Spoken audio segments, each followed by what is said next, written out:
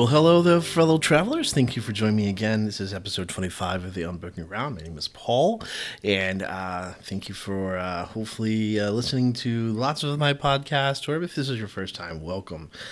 Continue to talk about just what it means to follow Jesus. This week, the title of the podcast is Who's the Boss? And I want to think about and maybe ramble about. I'm thinking out loud a little bit here, maybe more so than I have in the past on some things where I had definitely had an end in mind.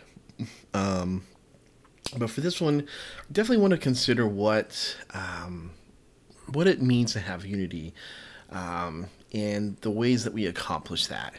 And looking at a couple of different ideas, authority, Jesus's leadership, and the church, the early church specifically, and then also some of the things that I've seen and experienced in the church of the modern day. So yeah, that's the idea. If you have any things to add, any questions, as always, you can find me on Facebook / The Unbroken Ground. Email theunbrokenground@gmail.com, or you can find me Instagram _unbroken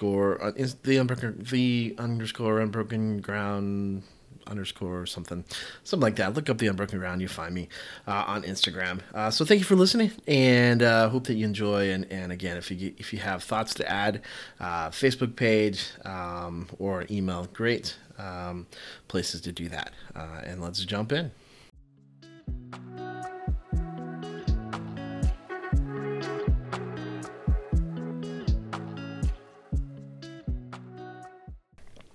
So some of you know this, some of you don't. I am a ordained Baptist minister.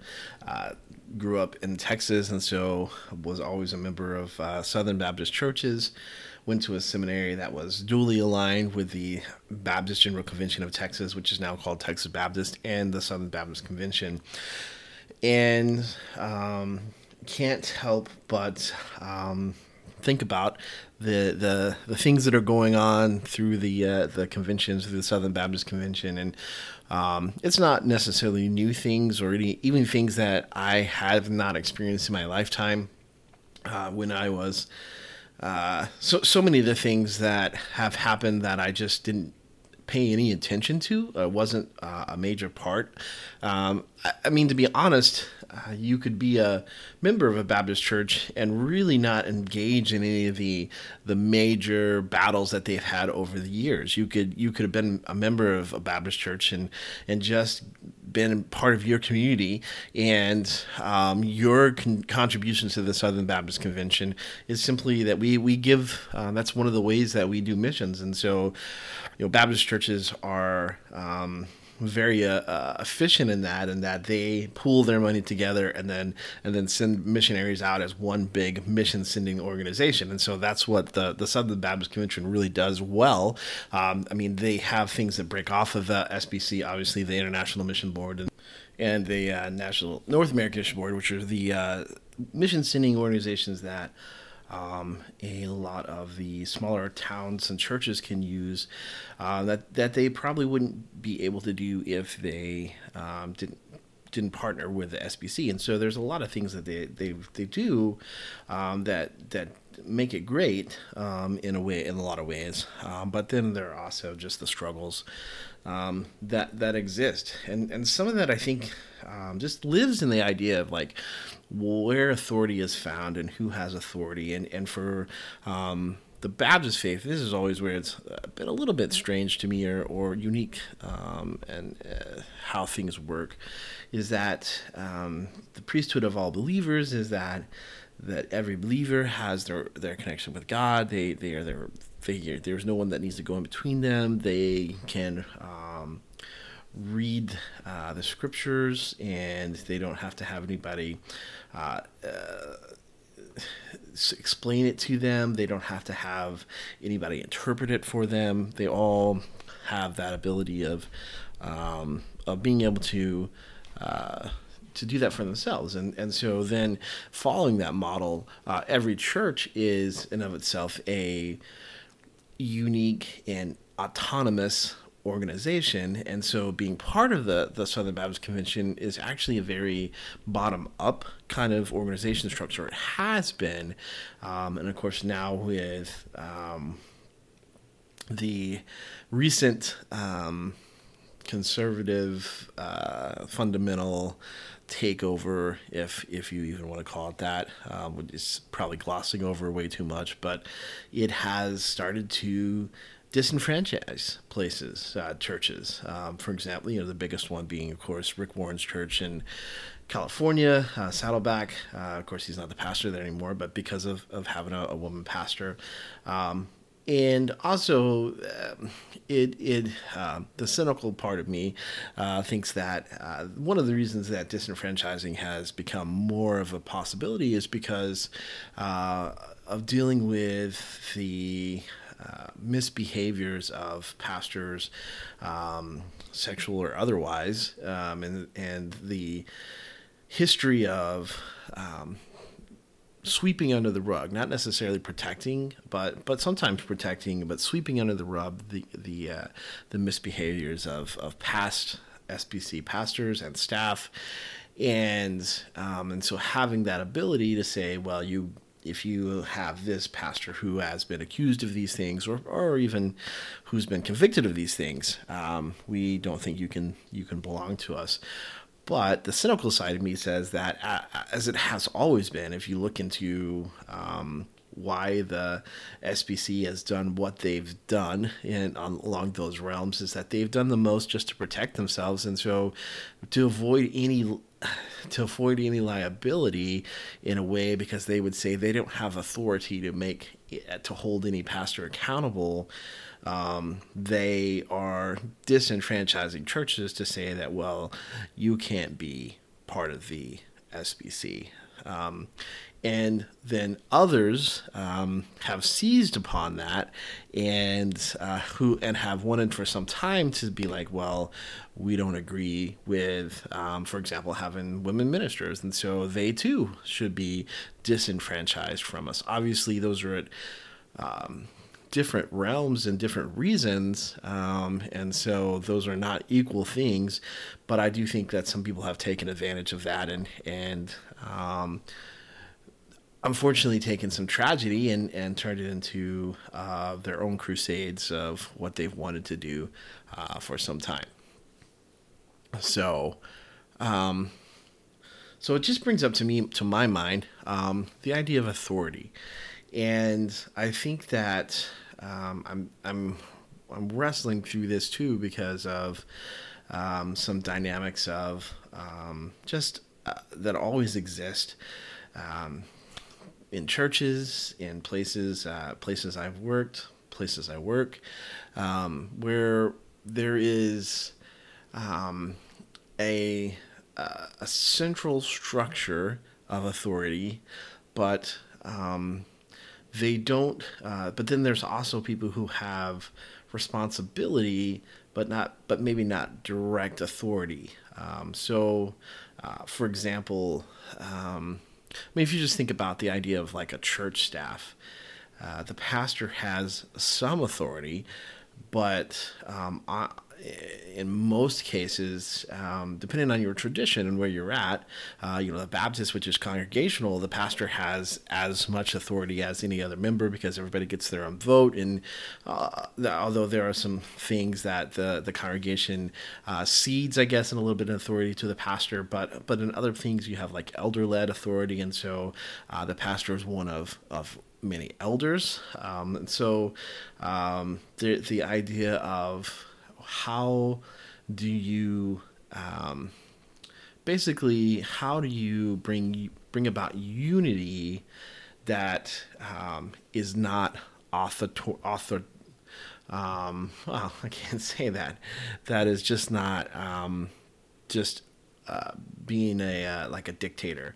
How do you bring about unity in ways that is just not saying like, well, I'm the person in charge, so you're just going to do what I say, authority based.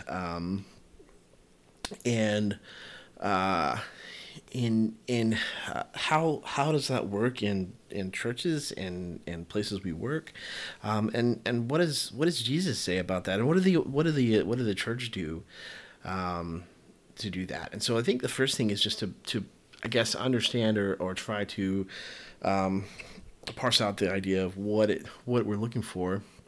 And I think the idea of unity is this idea that we are moving together with a common cause or a common purpose, and that we want to accomplish the same things. And so a church has a common goal, a common purpose. A business has a common goal, a common purpose, and we all want to achieve the same things. And each one of us has a different role, a different thing, a place where we fit in that. And then we even have some different ideas about how to do that, or even different skills on how we accomplish that. Like we with unity, we're just not trying to create uniformity, because that gets into a very cult-like atmosphere. It's like, well, if you want to be unified, then everybody has to look uniform. Everybody wears the same clothes. Everybody has the same ideas, and everybody has the same, like, everything is done based upon, a lot of times, by whatever the charismatic leader says. And so so uniformity is an offshoot of unity, but it is not the only type of unity, nor, I would say, is it the unity that Jesus shows. Jesus prays that we would have, as believers, we would have harmony, and that we would have unity, in the same way that Jesus and God are one, in the same way that Jesus, God, and the Holy Spirit are one. Three, unified but separate. And so they're not uniform. So even if you just look at the Trinity, they are unified in purpose, but they are separate in personhood, and also in the way that they interact, and the responsibilities that they have in the world. And so, which is a little hard to understand, because the Trinity is hard to understand. So that's not.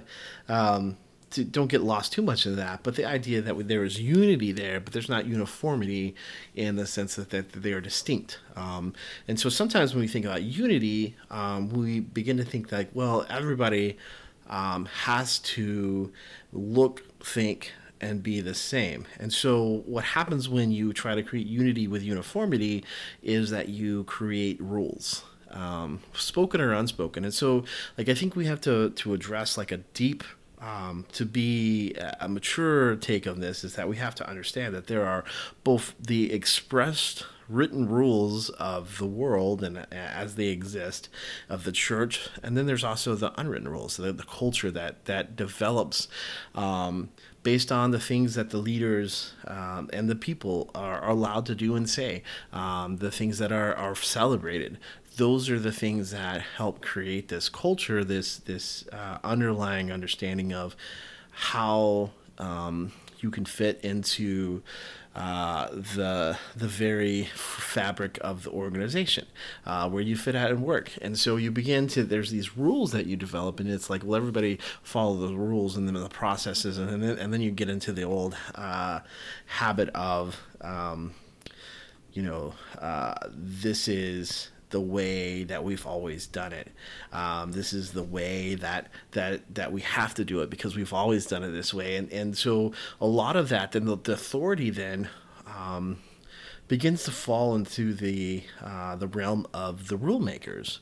Whoever makes the rules has the authority, and a lot of times the community itself will self-police the uniformity in such a way that if anybody doesn't fit in, then they, even though they could be unified because they could have unity of purpose and spirit, and they could all be headed towards the same goal, because they don't uniformly fit in, then they can be kicked out. And so I think that that's what I think you see, like, with, like, the SBC. So this idea that if you have a woman who's a pastor, and there's a wording there that they've got to figure out, and I don't know the wording. I haven't followed it that close. Can a woman be a children's pastor? Or do they have to be a children's minister? Do they have to be a director of ministry? children's director, all those things. And but there are people who the authority then rests with those who make the rules, those who make like this is what is in and this is what is out. And where we get into danger is when we begin to ascribe a spiritual authority that is unquestioned to someone such as a pastor or a leader or someone like the president of the SBC, or a committee. When we begin to say, well, there are spiritual leaders, so they get to make the rules. And again, that becomes very cult-like-ish in the idea of you're in because you're willing to agree to what the leader says. And I don't think that there's anybody. I would actually argue that there are many ministers, and even ministers that sit on the executive committee of the SBC, that they would not want that, and they don't view that. Like, they would say, "Oh, well, this is not what we're doing." So they would make that argument. But I think that you have to at least address that, like, at an extreme. Like, unity can come from uniformity, and from the culture of saying, well, here is our authority, our spiritual authority. And some even, like, churches would even say, well, our Bible is the spiritual authority. But really what they're saying is how we interpret it, and how we agree that it's interpreted is our spiritual authority, and it's uniform. And it's different than other religions, not just religions, sorry, but denominations, other people who have Christianity, and it's different. And so they would say, yeah, it exists because of these rules and how we follow these rules, and if this is what we believe about the Bible, this is what we believe the Bible says. And so in some ways, you have denominations that have worked harder to define the in and out. If you're in, then you believe this. If you're out, then you believe this. And so you see some moving, and you see some changing in things like the Methodist denomination, where they broke off into two different camps because they are no longer united. That's a really bad joke. But they have some churches that believe one way about certain things, and again, I haven't looked into the whole issues, but yeah, the idea of, like, authority and unity is something that's super interesting to me, because I think that, like, if you look at Jesus and his disciples, he did not have uniformity. He had disciples that came from all different types of life. He had fishermen, he had tax collectors, he had zealots, he had devout practicing Jews, he had probably some people who hadn't been to the temple in a while. He had women who followed him. He had just a long list of different things that did not create conformity within those who followed him. He didn't have uniformity, but he did have unity of purpose. But even that, we could say that, like, he had Judas, who in the end was not willing to stay with the unity, and broke off for his many reasons that he did that. But how did Jesus create unity? And I think it goes back to basically just the fact that he said, here is two things that he said. One was this: he said, if you want to come after me, then you're going to love your brothers. If you want to follow me, then you'll follow me by demonstrating that by your love, by who you love and how you love. And he said, the easiest way to determine to explain the law is to say that love God with all your heart, mind, and soul, and love others as yourself. And the fact that he made that the kind of, like, if you want to be in, if you want to be a part, this is what you do. You love God with all you have, and you love others as yourself. And and I think when that became the test, that became the litmus test to whether you were going to follow Jesus or not. It really got to some very concrete, hard things that mattered, like issues of the heart. And because that happened, some people were not willing to hang around. There were those who just weren't with it. But then there were other people. There's a story where the disciples said, Jesus, this guy's casting out demons in your name, and he's not one of us. And Jesus says, hey, if he's for us, then he's not against us. He is like don't count him out. Don't make you're trying to create uniformity. He doesn't follow like you guys do, but still he's not against us. He's with us. He's for us. And that's just such a strange thing, because Jesus definitely has another moment where he's teaching, and he begins to teach about these people who do these great things in his name, but he says, away from me, you never knew me. And this is, of course, the parable about the sheep and the goats. And the goats say, but Jesus, we did great miracles in your name, and we built great buildings, and we raised all the money, and we served all the poor, and we did all these things. And Jesus says, I never knew you. And the sheep go, well, when did we see you? When did we see you, Jesus? When did we serve you? And he was like, when you've done things of the least of these. And so I think you have to at least consider the fact that the idea is that you can create a culture that recreates the things, that mimics the things that Jesus knew that his followers would do, but you could do it without ever including Jesus in it.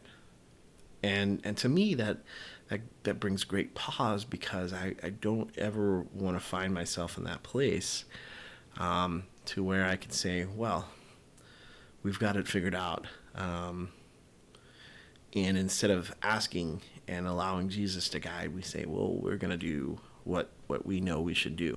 But let us not be that way. I mean, I think that at times we just need to come before Jesus and just say, God, I don't know. I don't understand. And there is just a whole lot of ego and pride that gets mixed up into leadership when we are thinking about our influence and whether or not we can change and affect the behaviors of those people who are around us, and those people who, if you're the pastor, the church that serves under you, that you serve, that they have elevated you to this place of authority, or if you're at work and you have employees and you need them to follow certain guidelines and rules, and where that authority comes from, and how do we express that authority, and so we just so we have to look for those ways. We want uniformity because we want to be able to do things what we believe is the right way, and I think that is one of the things that is hardest about dealing with things like church conflicts, is that I think most people in the church, and those who have conflict, believe that they are doing the right thing. The people who get angry about what color the paint is or the carpet is, do so out of I believe, a direct responsibility they feel that they have to the church and to the history of the church and to the culture of the church, and they are following Jesus as they know how.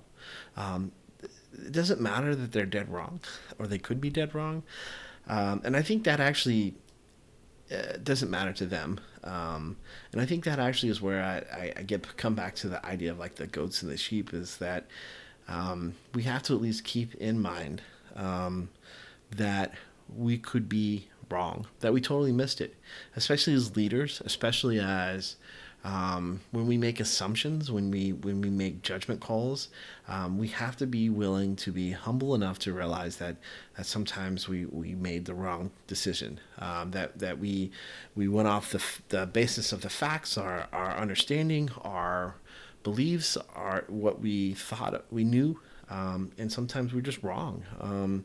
Sometimes that that we did our best, we prayed, we sought God's face, and yet we missed the mark. And when leaders get into the place where they they can't admit that, where they are unable to admit that they are have frailty, that they are not always right, that they have moments where they're lost, that they have to depend upon God just like we do. A lot of leaders shy away from that because their authority is that they are the ones who know more, who are closer to God, who understand more about God's word, or understand more about His will, or understand or have a vision, and so they just like many leaders, politicians especially, they shy away from being apologetic or being truthful and honest because they worry about how it will affect their leadership. And so they hide their mistakes. They cover up their shortcomings. They use anger and defensiveness whenever they are approached, or whenever their ideas are questioned, or whenever somebody says, I have questions. I don't know if I want to go in this direction. And so then they were like, well, you're just disloyal to me. You're not part of it. And I think it's just so hard because the fact of the matter is that for sure, maybe you do have that vision as a leader. Maybe you do need to follow through, and people holding on to the brake sometimes are wrong too. Some people are hesitant, and they stand as a obstacle in what God wants to do. And so how do you determine that? And so how do you find those ways, again, of finding unity? Because unity is that we are all going to gather together for this common purpose. And like this authoritarian power is a way that a lot of people do that. Like, you will listen to me because there are consequences, and those consequences a lot of times in the aspect of the community of the church is that I will drive you out. You won't be a part of us anymore. I will call you out for who you are. I will call you out for your lack of faith. I'll call you out for your lack of trust, of your lack of getting along with what the church says that they're going to do. And it causes these human conflicts because we feel like we have to have unity, and if it's authority based, then any threat to your authority, anybody who says, "Hey, hold on a second, I have some questions," becomes a liability. And I think that's one of the reasons why Jesus doesn't set up a human kingdom. The people wanted to. It says in Scripture that they even were searching for him because they wanted to make him king. And they couldn't find him. He slipped away because he knew their hearts, and he knew that any kind of authoritative top-down regime to set up, like, you do it like I say or you're out, actually creates rebellion. It creates resurrection, not but resistance, and it creates the idea that you create something to fight against. And that's why Jesus chose a different way. That's why God chose a different way. And the unity actually is found in the fact that if you love God, you obey his commands. And the unity is found in that because the invitation is that if you love God, remembering all the things that God did through Jesus, even before you were saved, even while you were still a sinner, everything that God did, remembering all of that, and that's what Paul basically says. That's what the gospel says. What Jesus says. It says, if you remember all the things that you were, all the things that you've been saved from, all the things that you've been freed, you found salvation and freedom, and because of that you love God. Then because you love God, you'll obey his commands. And if you follow him, then you will be unified in purpose with those who want to follow Jesus. Now, that doesn't mean it'll all look the same. There are types of worship and places that I feel comfortable in and other places I don't. And that's okay. Those people are not any less following God than I am just because they do things a little bit different. But when you have authority that says, no, you have to listen to what I say, human authority, and then that authority becomes questions, what you see denominations splinter, and you see the church ununified, you see disunity, you see, because when the human side of things tries to hold so hard onto things, the system breaks down. And so I don't know that I've come to any great conclusions about how to bring about unity. But I do think that for too many years, for too many approaches, we've just tried to use positional authority. We do this because the manager says so. We do this because the pastor says so. We do this because the leader of the organization says that's the way we're going to do that. Rather than relational authority or a relationship authority, which is what Jesus says. Like Jesus is like, you follow me because you love me, and if you love me, then you'll obey my commands. But it starts in the relationship. See, that you can make enough rules. The 10 Commandments are rules that you can follow, and they're actually good for you. I mean, they would make for a better life if you follow them. Then your life would be better. But it doesn't really have anything to do with Jesus. If you just follow them because you're like, well, those seem like good rules, then you don't have this relationship. But what Jesus is inviting us into this relationship where he says, hey, I know the best way to live. Come follow me. And you go, okay, well, Jesus, why should I follow you? And it says, because I loved you. John 3:16, the most famous verse in the world. God so loved the world. Because I loved you. Come follow me. And I think that the hard part of a relational unity, authority, is that you can just be rejected. Some people will just outright reject that. Well, I'm not going to follow Jesus. What has he ever done for me? Who is he? What are you even talking about? And as people, we find rejection really hard to deal with.